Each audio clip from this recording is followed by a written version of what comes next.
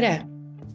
Kuigi vaimsest tervisest räägitakse üha sagedamini, samuti sellest, et vaimse tervise häirega inimesed ei ole halvad inimesed, koosneb selle teemaga endiselt väga palju vääritimõistmist ja häbimärgistamist. Ehk suhtumist, mis takistab teinekord vaimse tervise häiretega inimestel abi otsimast, täisväärtuslikku elu elamast ning võib teinekord süvendada haigustki. Mis täpsemalt on häbimärgistamine ning kuidas see inimesi mõjutab, sellest tänases Naistelehe podcastis Mõttekoht räägime. Meil on külas kogemusnõustaja Sirje Kuldmägi-Pajula. Vestlust juhib Naistelehe toimetaja Silja Paavle. Tere, Sirje! Tere! Aitäh kutsumast! Sirje, kui me räägime häbimärgistamisest, millest me siis täpsemalt räägime?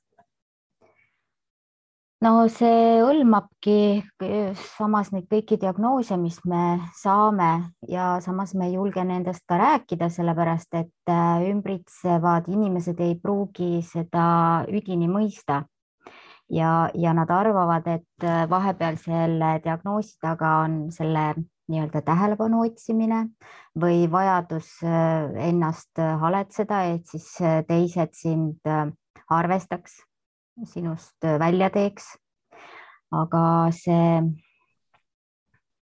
arvatakse ka, et see kannataja ise on selles süüdi ja et ta peabki kannatama sellepärast, et ta räägib sellest, et tal on teatud diagnoos ja siis inimesed võivad karta seda diagnoosi, et näiteks kui on inimesel skisoafektiivne häire, et siis sellega inimestel on suhteliselt suured stigmad ja häbimärgistamine, et või siis minu puhul on kroonilised peavalud, et selle puhul olen saanud ise kogemuse, kus inimene ütleb, et aga sul on ju peavalu, et kuidas sa ei jaksa siis midagi teha.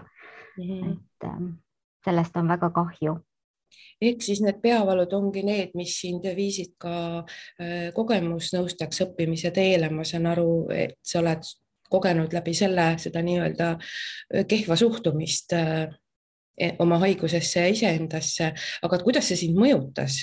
Et mul on ka pea valutanud, mul on migreenihood olnud ja see nagu, kui keegi ütleks, et ma olen ise süüdi, no mis asja, no see on õudne. No kuna mul on tegelikult 2 peavalu diagnoosi, üks nendest on auraga migreen ja teine on nii keeruline, et inimesed ei taha isegi süveneda sellesse, siis ma olengi lihtsalt öelnud, et mul on kroonilised peavalud. Aga kuidas see mind mõjutanud on nii palju, et kuna ma olen 31 aastat elanud nende peavaludega, siis ma olen viinud enda usaldusringi väga väikeseks, et ainukene, kus ma olen üdini aus, on olnud, ma olen neuroloogile rääkinud ja tänu temale ma sain ka 2 õiget diagnoosi kohe kätte, et üks siis oli kui ma olin 20-ndates ja teine tuli siin umbes 5 aastat tagasi, et siis ma olen pidanud kohanema nendega nii-öelda paralleelselt.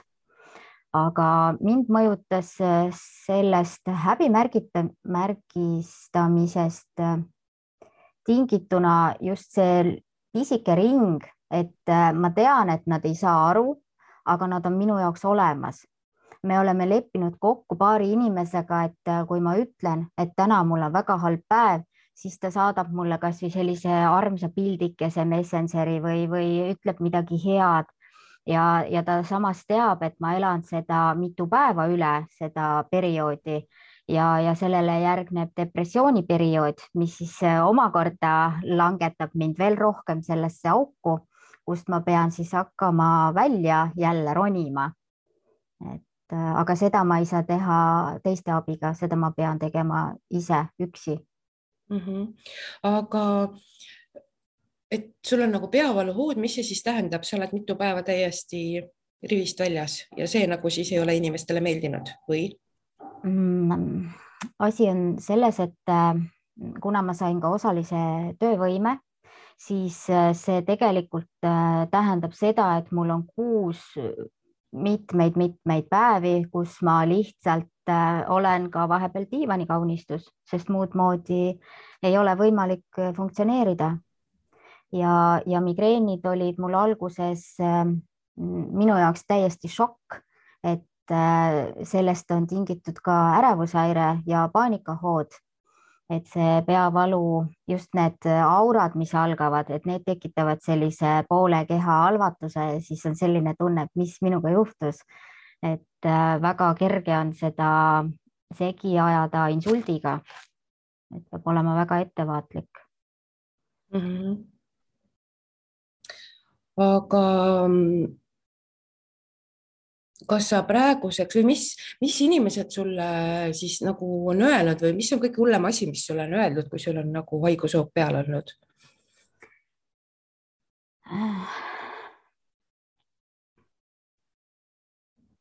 Võib-olla ma alustan heast asjast, sest on inimesi, kellel on peavalud ja siis nad mõtlevad minu peale, et issand jumal, et kuidas mina sellega hakkama saan ja ma käin ka tööl, olen käinud niimoodi, et mitte keegi ei ole aru saanud, et mu valu skaalal 10 on 6 näiteks ja ma lihtsalt olen osanud, õppinud ka sellega koos elama. Aga mida halvustavat on inimesed öelnud, ongi pigem see, et see ei saa ju olla takistuseks, et sa ei saa enda last lasteaeda viia. Et selle üle ma mõtlesin ikka väga pikalt, et kas asi on siis minus või minu saamatuses või asi on inimeses, kes ei tahagi mõista seda, et selle peavalu all tegelikult on väga suur peidetud osa sellest peavalust. Aga kas sa nüüdseks oled nagu sellest nii-öelda üle saanud, et teised ei mõista sind, et ma saan aru, et toime tulema sellega sa oled õppinud, viinud usaldusringkonna väikeseks ja nii edasi, aga kuidas sulle tundub, kas sa oled sellest ka üle saanud? Ja kuna see on tegelikult pidev protsess tegeleda sellega 6, 3, 4 korda, mitu päeva järjest, siis ma olen õppinud laskma asjadel minna. Nagu meil loengus õppejõud ütles, et vastupanu on kannatus ja kannatus on vastupanu, et ma ei peaks peavaluga võitlema. Ja see on üks koht, millega ma teen tööd siiamaani, et ma lihtsalt lasen valu endast läbi ja kuna peavalud on tingitud ka nii-öelda sellisest varasemast elukogemusest, mille põhjusel siis tekivad näiteks migreenid või siis minu puhul hemikraania, siis olen pidanud ka süvenema sellesse, et mis on minu antud hetke peavalu põhjus. Aga et niiviisi kõrvalt kuulates tundub, et sul on niigi raske. Miks otsustasid veel kogemusnõustajaks hakata? No kõige naljakam väide oleks see, et vahepeal on enda elust nii-öelda juba kõrini, et siis on hea kuulata teiste muresid ja neid lahendama hakata.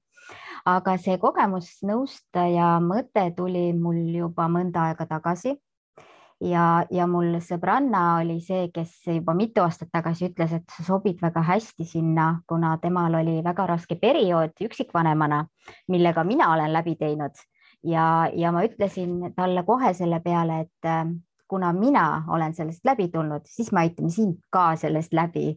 Ja nüüd ta tunneb, et ta on poole tugevam, ta käib koolis, lõpetab kõrgkooli, et kõik see, et me teineteise kõrval selle perioodi läbisime, andis ka mulle selle julguse, et ma nüüd võin minna ja proovida. Aga et häbimärgistamise juurde tagasi tulles, et kuidas see üldse siis mõjutab vaimse tervisega inimesi sinu kogemusel ja teadmisel?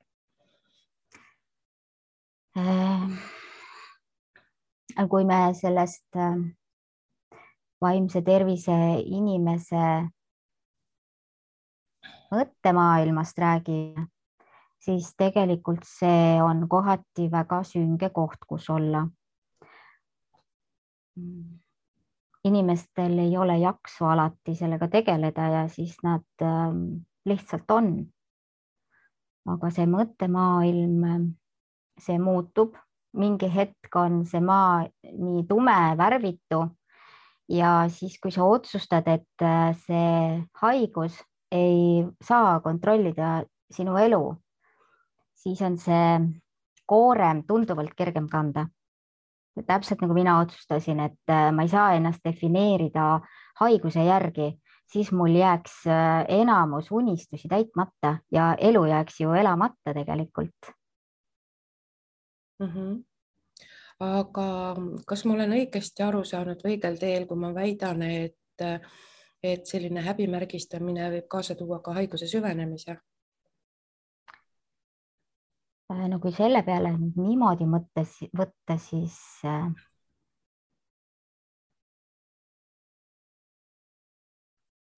pigem see haigus kasvab siis sinu peas suuremaks, kui inimesed võtavad seda kui häbimärgistamisena, et kuidas sa saad niimoodi tunda, sa ei peaks niimoodi tundma, et saa sellest üle, võta rohtu, et need kõik on vahendid, millega inimene niigi igapäevaselt tegeleb. Ta otsib kogu aeg, otsib mingisugust lahendust asjadele, aga enda peas peabki saama selle selguse just iseendaga sisekõnet pidades, et mis on minu tugevus, kus ma hetkel olen, kas ma jaksan seda koormat kanda. Et vahepeal on hea, kui sa paned selle valu kuhugi kõrvale ära ja lihtsalt tunnedki, et okei, siin oli väga hea koht, kus anda iseendale aru, kui palju ma ise jaksan tegeleda sellega antud hetkel.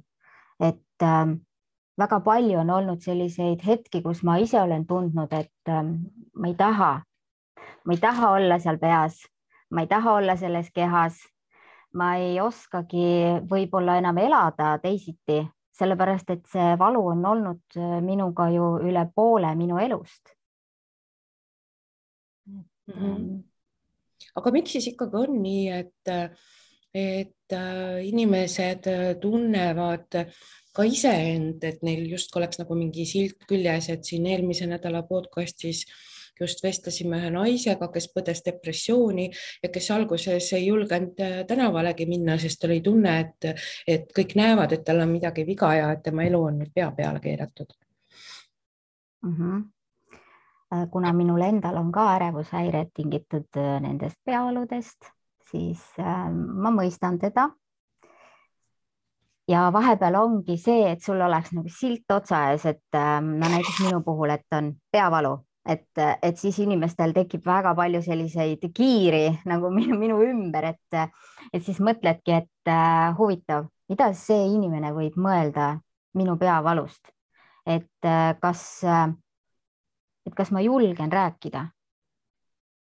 Et just nagu see koht, et kui ma lähen välja, kui ma lähen seltskonda, et kui ma näiteks ei saa süüa teatud toiduaineid või näiteks juua veini või liiga palju kohvi, et see on kõik nagu enda peas ka vahepeal kinni, et kui ma kuhugi lähen, siis kas ma pean põhjendama seda, miks mul on selline diagnoos või miks ma niimoodi ennast tunnen või miks ma ei saa seda teist ja kolmandat asja teha, sest no näiteks kaelamassaaži, seda ei tohi teha kroonilise peavalu puhul ja joosta näiteks ma ei saa, kiireid asju ma ei saa nagu teha, sellepärast et ma ei tohi kaela keerata järsku, et need kõik ongi nagu minu sees ja siis ma vahepeal pean ikkagi ütlema, et ma pean istuma näiteks sellesse kohta, kus ma ei keera enda pead liiga palju ühele või teisele poole, et mul lähedased õnneks juba teavad seda,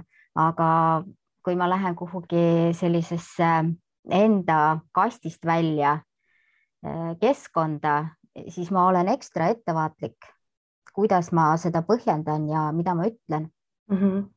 Et sa ikkagi nagu kardad natukene? Kindlasti, sest sellega on kaasnenud ka selliseid hetki, kus ma tunnen, et ma jooksen peaga vastu seina, mul ei ole enam mõtet mitte midagi põhjendada ja siis ma tunnengi, et aga kas ma peaksin üldse, et see teadvustamine ja kõik see töö, see on väga pikk protsess ja samas, kui inimene ikkagi ei ole selle sees olnud, siis neil ongi väga raske mõista seda, et kui ikkagi sul on selline pisikene ring, kes isegi ütleb sulle, et ma ei kujuta ette, mismoodi sa talud seda iga päev, sest need on 24/7 kestvad peavalud, siis samas sa tunned, et ma tegelikult olen ju võitmatu, et ma olen siin et ma suhtun asjadesse positiivselt, et ma harin ennast just selle stigma suhtes, et miks nii on ja see kõige sügavam teadmine, mis minuni on jõudnud, ongi see, et inimesed kardavad rääkida sellest, sest siis nad satuvad nii-öelda ohvriks teiste arust, et noh, mis sa kurdad, eks ju. Aga teisest küljest teadmine, mis inimesteni jõuab, et seda tulebki teha just sellepärast, et neid inimesi oleks vähem, kes sellest aru ei saa ja kes seda häbimärgistavad. Ehk siis selline teadmatus ja hirm nii haige inimese poolt kui nende poolt, kes on tema ümber, ongi need, mis põhjustavad selliseid olukordi. Milliseid olukordi? Selliseid, et sa lähed välja ja mõtled, et inimesed kõik näevad, et sul on midagi lahti ja sul tekivad hirmud, et mis nad sinust arvavad ja. Mul on pigem ärevusega seotud see, et vahepeal see ärevus tõuseb täiesti tühja koha pealt lakke ja siis ma tunnen, et see ei ole minu jaoks kõige parem koht, kus ma olen, et kas, no isegi praegu on mul ärevus ja neid viise, kuidas seda ärevust maandada ka nagu suuremas sellises, kes noh, nagu inimeste seas, siis sellega ma pean ka õppima tegelema, et ma tean, et teised inimesed ju ei näe seda, et ma olen ärevuses, aga ma ise sisemiselt olen, mul on selline vibra on sees ja see ulatub nagu sõrmeotsteni välja, et see on hästi-hästi keeruline tunne, mida inimestele seletada. See on nagu sul on külmavärinad, sul on vapped, aga sul ei ole külm. Aga häbimärgistamise üks põhjuseid ju on teadmatus ja hirm. Kindlasti on ja teine osa on ka sellel, et inimesed ei tahagi teada, mis selle põhjus tegelikult on ja mis see tegelikult endast kujutab ja mis see inimesega teeb. Et see häbimärgistamine natukene ka surub meid nurka selle koha pealt, et kui me sellest võib-olla liiga palju räägime, siis me oleme jälle ühtpidi nii-öelda tähelepanu otsijad ja kui me liiga vähe räägime, siis on see, et me peame üksinda kannatama. Mulle tundub, et see häbimärgistamine ei puuduta vaid vaimse tervise häirega inimesi, vaid ka nende peresid tegelikult ja inimesi, kes on nende ümber. Kas või näiteks see, et nad peavad õppima ka toime tulema uute olukordadega või selgitama, miks nende pereliige on nii või teistmoodi, et kas mul on õigus? Jaa. Näiteks minul on olnud olukordi, kus oleme suundunud mänguväljakule ja migreeni hoodut oleme me pidanud poole tee pealt koju tagasi tulema. Et tol ajal minu 5-aastane tütar, ta on alati suhtunud sellesse, et see on okei, et emmel tekib olukordi, kus me peame minema ära sealt, kus me oleme või et me peame poole maa pealt tagasi pöörama. Et mul on selles mõttes olnud süümepiinu oma lapse ees küll, jah. Aga mis siis ikkagi on nagu see, miks inimesed kipuvad nii kergekäeliselt sildistama, et kui sa selle lahti seletad, mis selle taga on? Pigem ongi see teadmatus või siis vahepeal inimesed ei tahagi kuulata, et selle taga on rohkem kui lihtsalt diagnoos, et see häbimärgistamine ongi tulenenud hirmust, teadmatusest, isegi võib-olla tahtmatusest mõista ja siis inimene, kellel on diagnoos, siis tema vahepeal tunneb, et ta jookseb peaga vastu seina, sellepärast et teisel pool on müür ees, mõistmatuse müür on ees ja just see teadmatus, et mina elan ju sellega iga päev ja sina lihtsalt tuled ja annad arvustava hinnangu minu elule ja sellega sa teed ju kahju mulle, et mina ju ei kahjusta sind mitte kuidagi, aga sina tuled ja hindad minu elu ja minu elukogemust ja seda diagnoosi, millest sul ei ole võib-olla aimugi. Aga kui sa sooviksid sellest rohkem teada, siis ma võtan selle aja ja ma selgitan sulle ja see ei ole üldse selline halvustav selgitus, vaid pigem selline, et ma tahan, et sa mõistaksid kas või natukene sellest osast minu elust. Mida teha, et seda vähem oleks? Ongi selgitada või siis see läheb jällegi sinna, et nüüd otsivad endale tähelepanu siin. Mina olen ise selle teekonna läbi käinud ja ma olen tänu sellele kogemusnõustaja koolitusele jõudnudki sinnamaani, et ma ei pea mitte kellelegi põhjendama, miks mul on see diagnoos. Ma ei pea mitte kellelegi põhjendama, miks ma ei saa teatud päevadel tulla, olla, kauemaks jääda. Ja paraku on ka see üks olukordi, mis on, samas on see õnn, et ma olen saanud välja praakida inimesed, kes ei kuulugi tegelikult minu ellu. Aga mida teha, kui märkad, et keegi kleebib teistele inimestele väga kergekäeliselt silte külge? Pigem selgitada. Väikeste lastega on see kergem, sellepärast et nad on väga paindlikud, aju on väga plastiline ja mida mõistlikumalt sa lastele seda selgitad, seda tolerantsemad täiskasvanud neist kasvavad. Aga kui sa oledki terve elu elanud sellise suhtumisega, et see ei ole okei, kui inimesel on teatud diagnoos ja sellesse ei ole süüvitud teatud ajal, kus see oleks olnud õige, siis inimesed ongi natukene nagu klappidega, et see teebki nii-öelda meie töö väga oluliseks, et anda mõista, et selle häbimärgistamise taga on tegelikult inimene, mitte diagnoos. Aga kuidas vaimse tervise häireid üldse ära tunda? No neid häireid on tegelikult ju väga palju. Mul endal on tütar, kellel on diagnoos, ärevuse diagnoos, sotsiaalne ärevus on tal ja ka selline depressiooni nii-öelda algetega. Ja alguses ma olin ise segaduses, aga lähtudes sellest, et mul on endal diagnoositud ka depressioon, siis natukene nagu lõi selle paralleeli meie vahel, et ma sain aru, et okei, temaga peab tegelema, siis käisime perearsti juures, siis käisime psühhiaatri juures ja vaimse tervise õe juures ja lõpuks sai mu laps nii-öelda sellise konkreetse diagnoosi, et mul ei olnud enam segadust, mille tõttu need asjad kõik on tulnud. Et enda pereliikmetega ongi võib-olla see lihtsam, et sa elad nendega koos, aga on inimesi, kellel on ärevushäire nii suur, et sa näedki, et see inimene hoiab omaette ja ta ei usalda kedagi ja ta ei suuda seltskonnas harjuda sellega, et inimesi on palju, et talle tuleb aega anda. Aga see kõik eeldabki tihtipeale seda, et sa ikkagi mingil moel nagu tead, et tal on diagnoos. Et päris tühja koha pealt sa ei saa tegelikult ka ette kujutada, mis see on ja miks ta niimoodi käitub. Et väga palju ongi just see häbimärgistamine seotud ka sellega, et kui inimene käitub imelikult, siis mõeldakse, et okei, et ta on ohtlik.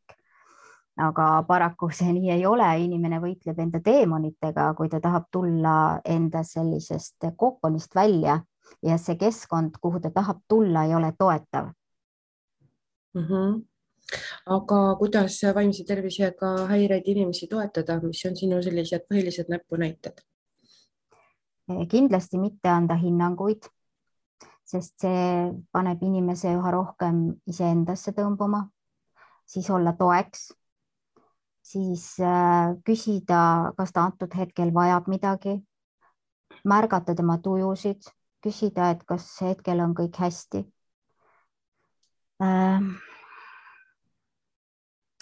Selliste diagnoosidega inimesed on kapseldunud enda 4 seina vahele, et neid on suhteliselt keeruline välja saada kodust.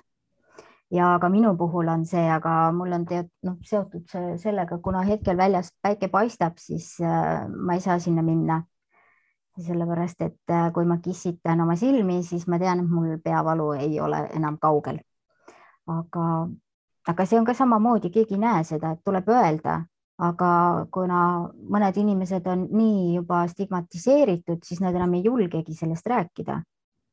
Et mul on üks ärevushäirega klient, kes alguses kõik, ma sain aru, et tegelikult on tal väga keeruline, sest ta ju uute inimestega suhtleb ja siis vajab ta kohanemiseks aega.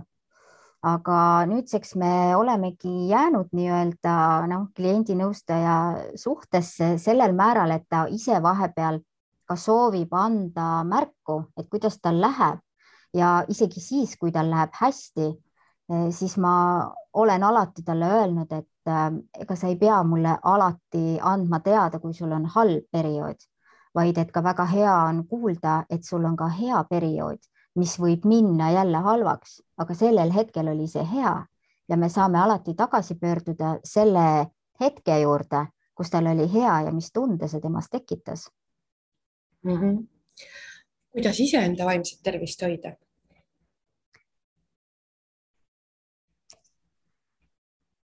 Tegelikult peaks inimene ise ära tundma selle, kui palju ta jaksab. Ja see sisetunne, väga palju me seda tegelikult ei taha kuulda, sellepärast et kohustused vajavad täitmist, elu vajab elamist ja teised vajavad ka toetust ja tuge. Mina emana siis on seda kohustust ka tänu vanema lapse diagnoosile on natukene ka minu turjale tulnud, siis mina harin ennast võimalikult palju, loen ja kuulan enda sisetunnet, mida ma olen alles hiljuti õppinud tegema, sest see rahulolematus, mis minu sees oligi see koht, et ma ei saanud täita iseenda unistusi, et ka meiesugustel stigmadega inimestel on unistused ja kui me valime õigesti ja õiged inimesed enda kõrvale, siis me saame koos nende abiga neid asju teha ja me saame ise ennast kehtestada. Aga kui me satume sellisesse kehva olukorda või inimestega ühe katuse alla elama, kes ei taha sellega üldse arvestada, et sa ei jaksagi kõiki asju nagu tavainimene, siis seda on väga keeruline inimestele selgeks teha just nagu koduseinte vahel, et see on väga keeruline. Ja siis see vaimse heaolu eest hoolitsemine on seda võrra raskem. Et siis sul ei ole seda õiget suunda käes, et mul mingi hetk oli väga hea, ma tegin midagi, mis valmistas mulle rõõmu ja teine nullis selle ära ja siis ma tunnengi ennast väärtusetuna. Et mul on niigi kohustus iseenda eest hoolitseda, aga ma ei saa vaimselt seda teha, sellepärast et sellega ei tulda kaasa ja ei toetata seda. Kas sa soovid veel midagi lõpetuseks lisada? Pigem ongi see teadvustamine ja kogemusnõustaja võibki olla selleks vahelüliks inimese ja siis nii-öelda praktiku vahel, ehk siis kas nõustaja, psühholoogi, psühhiaatri, et vahepeal inimesed ei tahagi minna otse arsti juurde, vaid piisabki sellest, et kui ta teab, et tema kõrval on kogemusnõustaja, kes on läbinud sama teekonna või siis on paralleelselt samal teekonnal ja ta saab aru, et üksinda ei olegi seda teed hea käia. Et on hea, kui sa saad turvaliselt kellegiga koos seda käia. See on hea mõte lõpetuseks. Aitäh, Sirje, et leidsid aega saatesse tulla ja seda põnevat teemat avama ja mõtteainet pakkuma. Aitäh teile kutsumast veel kord. Ja aitäh ka kõigile kuulajaile. Märgake inimesi enda kõrval ning suhtuge neisse ilma eelarvamusteta. Suhtuge neisse kui inimestesse. Kuulmiseni järgmisel teisipäeval.